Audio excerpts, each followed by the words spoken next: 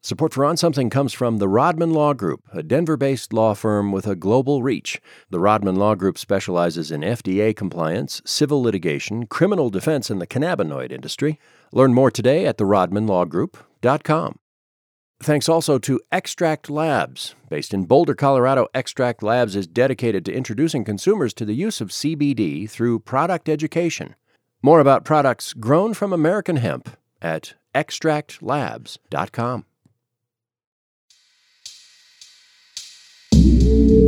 From Colorado Public Radio and PRX, this is On Something.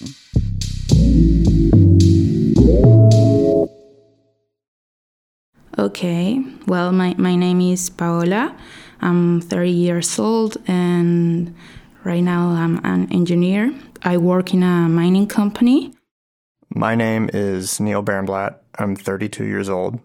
I do video production and was working my first big video production job for a while and got a little antsy and quit so that I could go travel and wanted to go travel around South America. So I did. I was traveling with 3 other friends. We went to Ecuador for holiday vacations.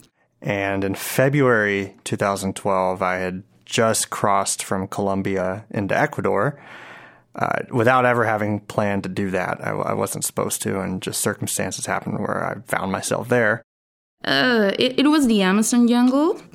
Everything there was green, very beautiful, with a lot of animals, very wild, There wasn't like any house or something around, just a little village. I'm there for a day, and next day, these 4 girls come in, and that's where I met Paola.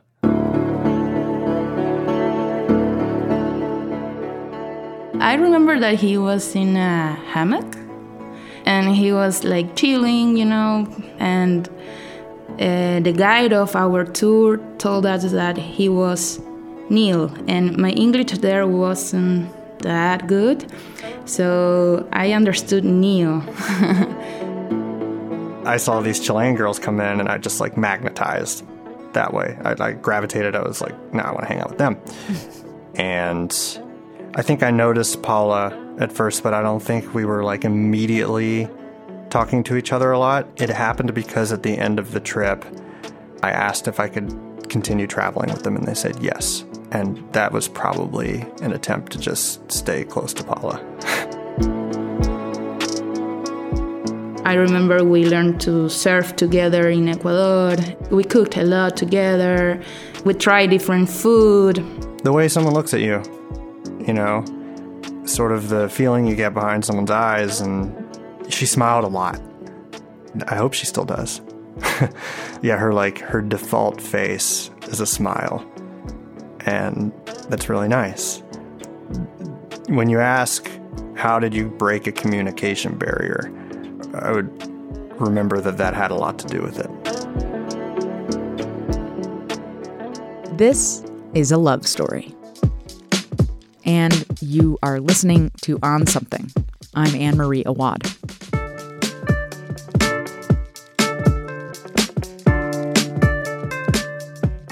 On this podcast, we tell stories about life after legalization, especially those times when marijuana is still very, very illegal for certain people. I swear, I promise you, there is a legalization story in here somewhere. Just listen.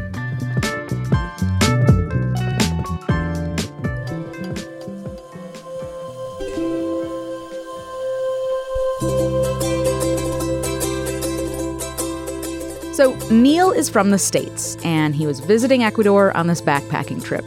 At the same time, Paola from Chile was visiting Ecuador on vacation with her friends. And Paola and Neal are both staying at the same lodge, and there's this immediate kind of spark. But things didn't go too far. On that trip, Paola and I had almost kissed, but she was seeing someone, and I knew that, so I stopped it and said, hey, this isn't a good idea. I had a relationship of 8 years.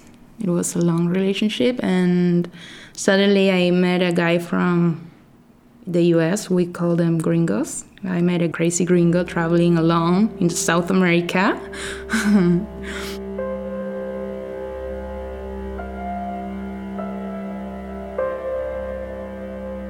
In addition to his video work, Neal also makes music on the side. And during this whole backpacking odyssey through South America, he found something just irresistible about Andean music, which he had never really heard before. Back home in the States, he had this incredible itch to make some Andean-inspired music of his own. This music, actually.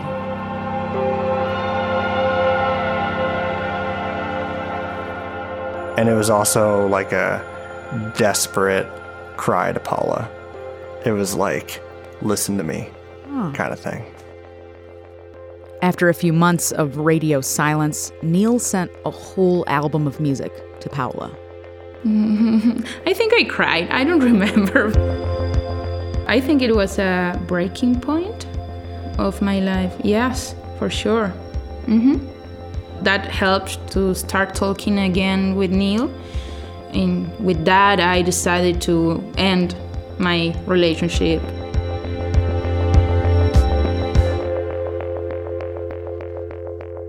The two started talking almost every day. Both of them phrase it this funny way. We just couldn't stop talking. And soon they were visiting each other's home countries and traveling together. In 2014, Neal was still living in his hometown of Memphis, Tennessee. Paola came to visit that fall. It was her first time in the U.S., and she spent Thanksgiving with his family. We had this like incredible time. You can attribute that to it being like a honeymoon period, and maybe it was, but we just like, it was just so good. She met my family. My family loved her. She obviously hadn't done a Thanksgiving, and so it was just fun to make a turkey together. But when he came here, my mom didn't like him a lot. Because my mom is, I don't know, like a typical mom in South America. She's Catholic, she's very structured, she is very traditional. And suddenly I came with a guy from another country, another religion, another culture, another everything. So she wasn't used to people like Neal. The following year, Neal decided to move. He had grown up in Memphis, but he was ready for a change. He got a job here in Denver and planned to take this big, long road trip across the country with Paola. They drove across Texas, stopping to visit some of Neal's family. We camped in New Mexico, and finally we arrived to Colorado. It was 2015.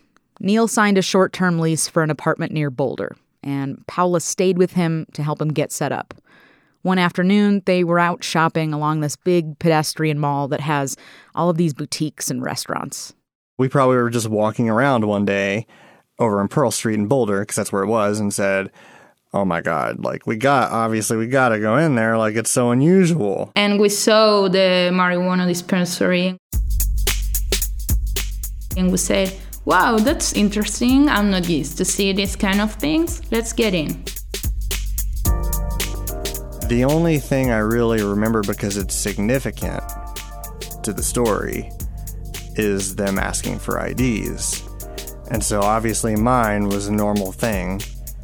But when we asked, oh, Paola has her passport, is that okay?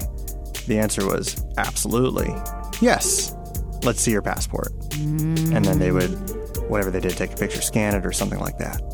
After that, we get into the marijuana dispensary. And there were a lot of things there, a lot of books, a lot of information, and also a lot of weed. And we saw different kind of marijuana and, I don't know, eatables. We were both smiling and looking at different things. I was still amazed, and she was too, at the variety of different things you could get. Look at that, that's ridiculous. Oh my God, like, are they really doing that too? I totally need to appreciate too that this is like 2015 we're talking about. I mean, at this point, like, like dispensaries have only been a thing for about a year. I mean, recreational dispensaries. Okay. And so, you have to appreciate that as an American citizen, but then take someone from another country who's coming in who may or may not have smoked much weed at all in her life, seeing a very professional and clean store with lots of products that offer different types of marijuana in different forms and functions and things like that. Do you remember what you ended up getting from the dispensary? What we got there? Yeah. I think it was a bubble gum.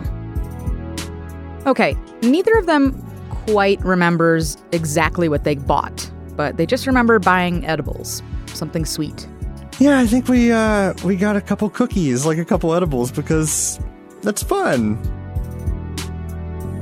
They had a little sample that day, and then they saved the rest for camping later on. Car camping. But shortly after they ate the cookies or whatever they were, it started to rain. So we were like trying to set up as fast as we could before it hit because we knew it would be impossible afterwards. Because we're we laugh. And then we started to hear thunder. Oh no. And then the thunder starts to grow stronger. And then the lightning comes. And Paula and I just kind of look at each other and go, no. So then the next like task was to take it all down as fast as we could before we got super high and put it back in the car. And we were just going to sleep in the car because there's no way oh my God.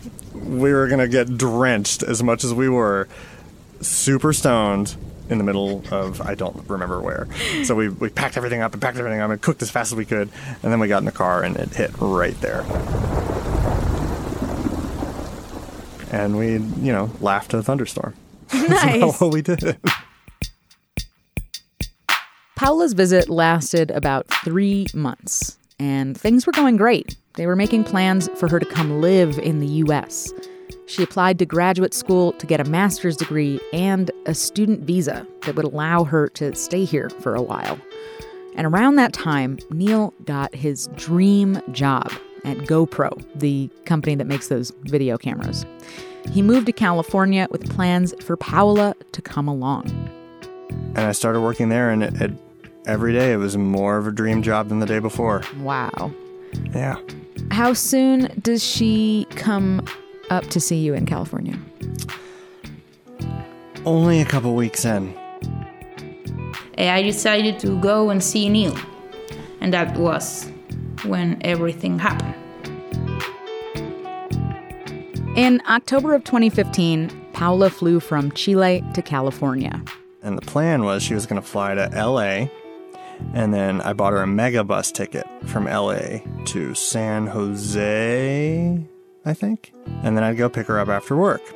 And I was telling all my new work buddies all week, she's coming, there's this girl, and it's been this, and this has been the relationship, and it's so crazy. She's going to come up here even for a week and a half. I can't wait for you all to meet her. Blah, blah, blah. Everyone's like, cool, awesome, so cool. So the day she comes, I, maybe a little hard talking about it. Someone told me that I had to make another line, a special line to check my things, okay? Getting off the plane at LAX, Paola ran into a snag at customs. Had this ever happened to you before? No, first time. Okay. I think it's random, I don't know, but they choose some people in order to review them a little bit better. Okay. That was when an officer took my phone and checked everything inside of my phone. So this customs agent has your phone, and they're looking through it. Mm-hmm. What is this interaction like? Like, I don't know how I would behave if somebody just took my phone and was searching it.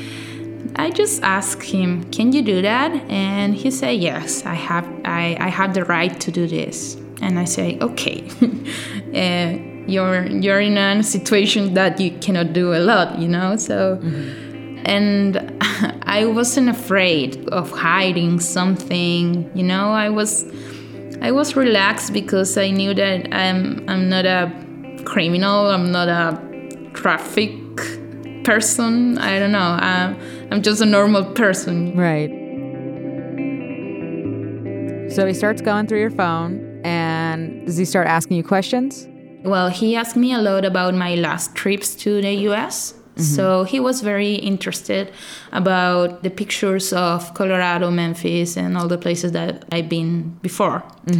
And that's how he started to look at the pictures from Colorado. And he discovered the pictures of the marijuana dispensary. Paola had pictures on her phone from inside the marijuana dispensary. You know, the one that she and Neal had gone to months before. After that came lots and lots of questions. When the questions wrapped up, Paola was led to a private room, patted down, and then led to another common room with a bunch of other people who were just waiting. I remember that I started to talk with a girl from France.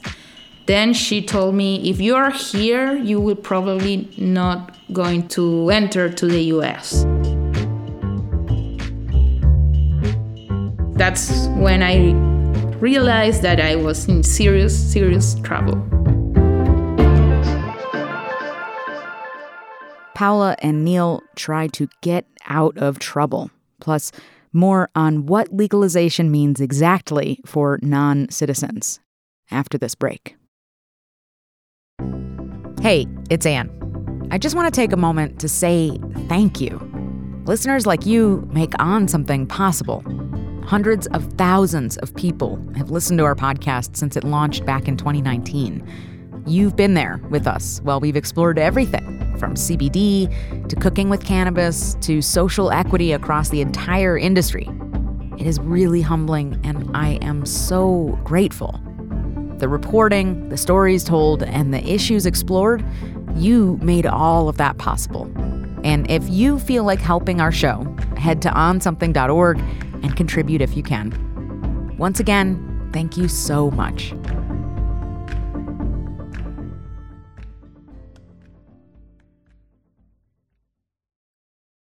I'm getting ready to leave and I get a call. And it's Paola. And she's in tears. And she says, they're not letting me in. They're sending me home. And I said, what do you mean? What are you talking about? And she said, they're sending me home. They're kicking me out. They're not letting me in, ever. And I said, you're joking. What's going on?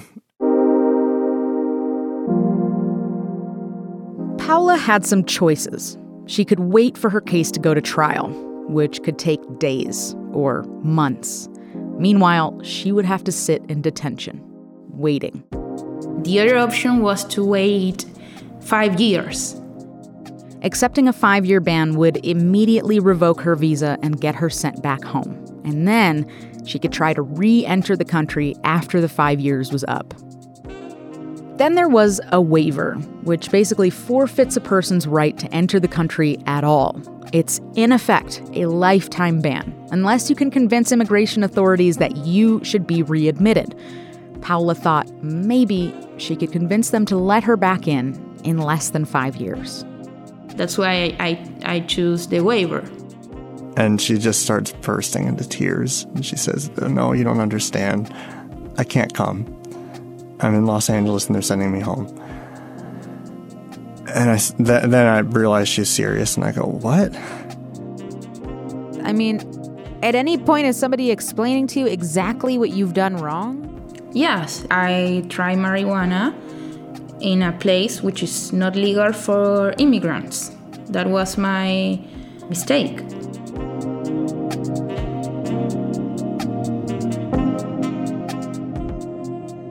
All of a sudden, the officer starts talking. So a customs official got on the phone with Neal. And she says, for this reason and that reason, Paula has been deemed inadmissible to the United States and is being detained and will be returned to her country. And so I started begging and saying, no. What's going on? Okay, I'm going to interject here because you, the listener, are probably wondering the same thing. What was going on? Paola had an edible months before this happened in Colorado, a state where recreational marijuana is legal. To sort this out for us, I spoke with Joel Warner. Joel is a journalist and writer based here in Denver, and he wrote about Paola and Neal in 2016 for a local publication called Westword. Since then, Joel has continued to do a lot of reporting on marijuana legalization and immigration and where the twain meet. Since legalization, do you have any sense of how often something like this has happened, where people get deported or denied entry or denied green cards because of either using legal weed, working in the weed industry, what have you? There are no official statistics for many reasons. Now, we do have some ideas.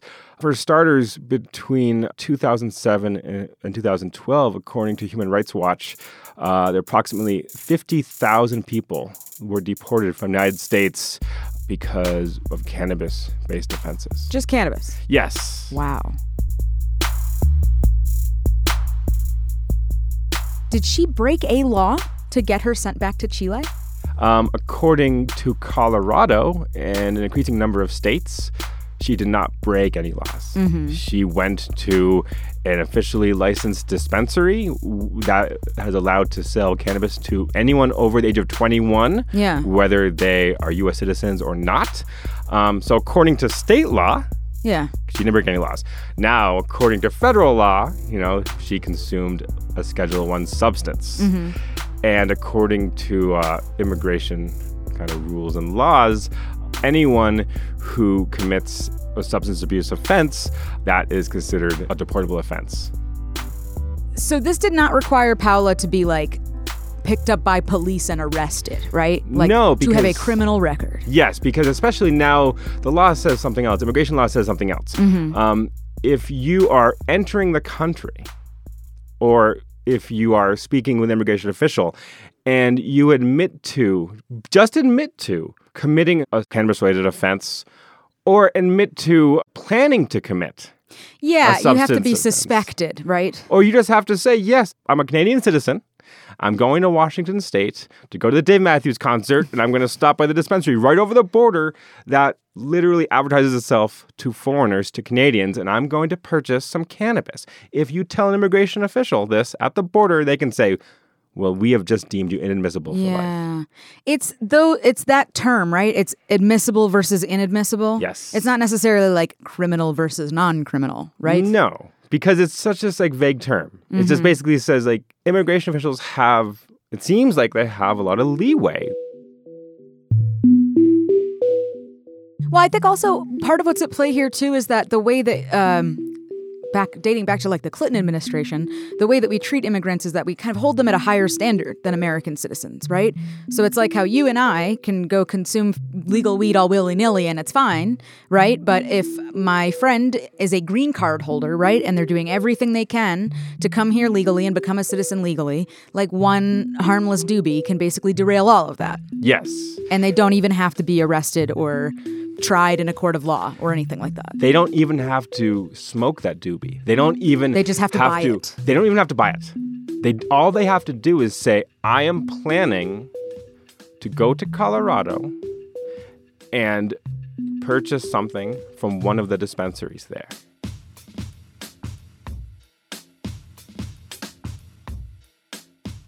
Let's get back to Paola and her dilemma in LAX airport. She had just made the very hard decision to accept a lifetime ban from the U.S., and she had just hung up the phone after telling all of this to Neal, who was still at work, and he started to panic and went to his boss. And the second we sat down, I just started crying. And bawling into tears. And I told him, and he said, get on a plane. He said, get out of here. And I said, I can't. I just started this job. And it's my dream job. And I can't do that. And he said, don't worry. It's not going to affect anything. This is crazy. And he said, just get on a plane. So I left. Wow. So he didn't even hesitate? No. Wow. Not a second. Definitely, it was the worst day of my life. So I was crying. I didn't know what to do or what will happen. All the opportunities and all the things that we were thinking, suddenly everything had to stop because of this. And I thought that I will never see Neal again. So I went home and took out a bag and just started throwing things in it. I didn't have a ticket. I didn't have time to find one. And I'm calling my parents and calling my best friend and saying what happened, and I'm leaving. And my mom going, no, don't do that. You don't even know if she's left yet. And I said, I'm leaving. I have to go. I didn't see the light of the sun, or I was inside of the airport all the time. So I didn't know if it was at night or in the day. I don't remember. Yeah. The only thing I remember is that they put some handcuffs, yes, in my hands. You had to get on this plane in handcuffs?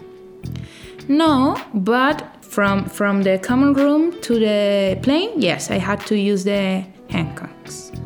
And I was with 2 officers, and I was a kind of ashamed because everyone were looking at me like what this girl did, like the LA airport is a huge place.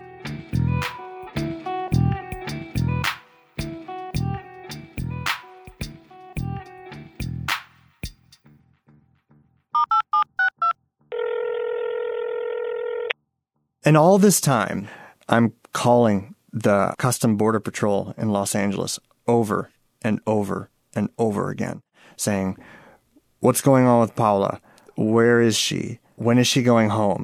I called once and the officer said, why are you still calling? I'm not going to tell you anything. Mm-hmm. Stop calling. And I said, excuse me, I'll continue to call until I get the information that I'm entitled to. To which they said, okay. Bye. So I kept calling. Her parents don't know she's being detained by immigration, and she has no way to tell them. Wow. So I'm the only one who knows. I texted her mother. I texted her that we're figuring it out, and she's going to go home. I'm trying to figure out when.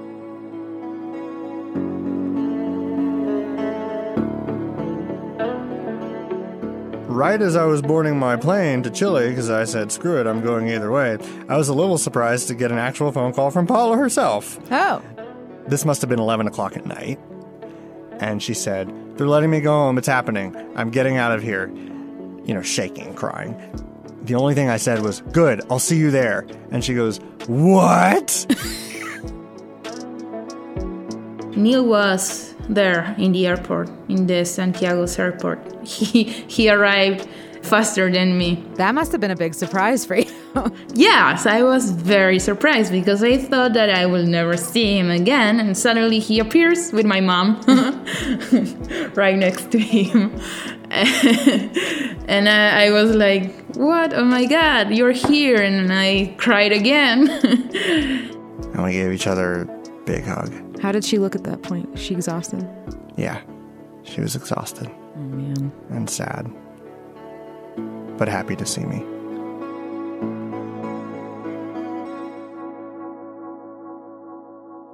They explore Paola's legal options, and she saves up some money to hire a lawyer.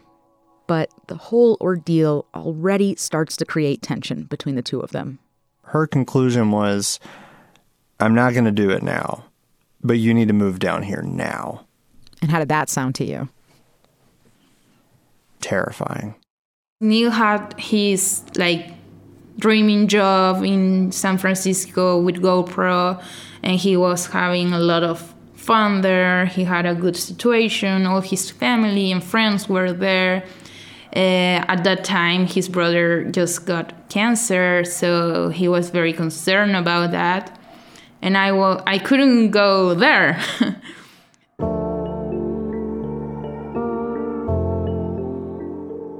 Some people might think that this story is a consequence of the Trump administration's policies.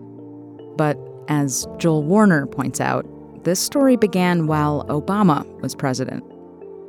This is not a Trump versus Obama thing. In some ways, we really saw the uptick in folks being deported for drug-related offenses, including cannabis offenses, during the Obama administration. And that is because of the Secure Communities Initiative, which started even before Obama's presidency, that allowed immigration officials to have so much more access to local fingerprint data. So they could all of a sudden access a lot more information about these low-level drug crimes, and they used it to deport a lot more people for drug offenses. I think according to Human Rights Watch, between 2007 and 2012, drug possession-related deportations increased 43%. Whoa. So that was under the Obama administration. That's crazy. Now, having said that, it's not as if the Trump administration is backing off from these policies.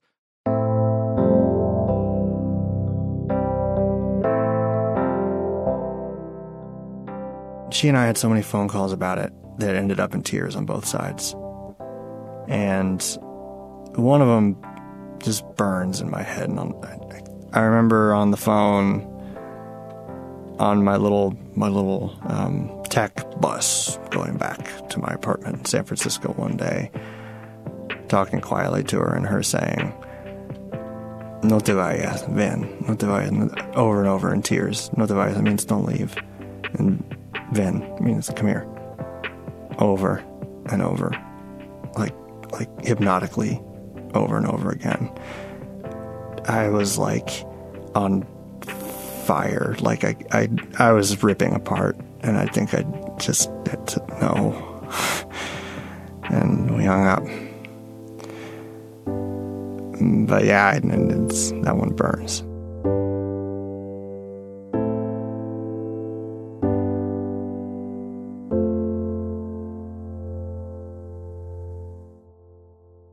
Earlier this year, Paola filed all of the paperwork with the U.S. Embassy in Santiago. And all of this paperwork included evidence of her application to the University of Colorado, letters of recommendation from her bosses, information about her job qualifications and her salary, drug tests, the results of a physical examination, all of this to prove that she should be readmitted to the U.S. on a tourist visa. And now it's just a waiting game. All of this has played out alongside a general breakdown in communications between Neal and Paola. They could, after a certain point, no longer see eye to eye on the future of their relationship. And both of them said that before all of this happened, they never really used to argue. But afterwards... She hangs up, and then she calls back, and she says, "I didn't tell you everything that I wanted to tell you." And now she's yelling. I've made that phone call. So she starts telling me this and that, and she says, "You have no heart," and hangs up. And that's the last time I talked to her. Do you think that's, for good? I think so. It's not the time to talk. And I think that we both need to have our lives. We had a lot of fun. We were a really good couple. But now with this whole situation and this distance and impossible things that we have, it's better to move on and to have your life.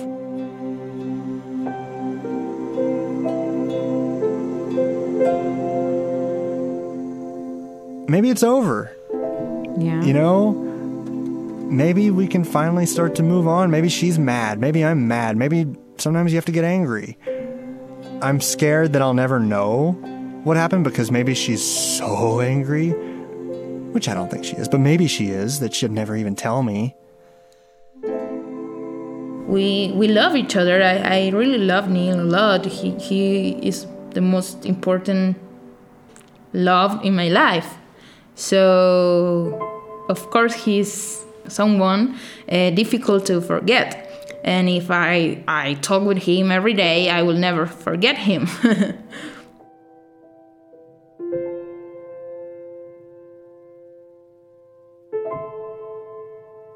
Do you feel like this whole incident, drove a wedge between the two of you? Yes. You didn't even hesitate to say that. Wow. Because it's true.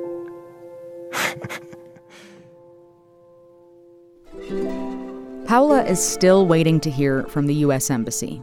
Remember, this decision, if it goes her way, only allows her to get a tourist visa. She says even if she and Neal aren't together anymore, being banned from the U.S. has created other problems for her, professionally.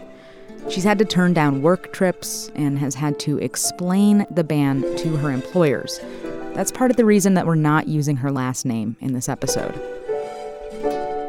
And if her application for a waiver is approved, it is a temporary waiver. She would have to do this all over again a few years down the road.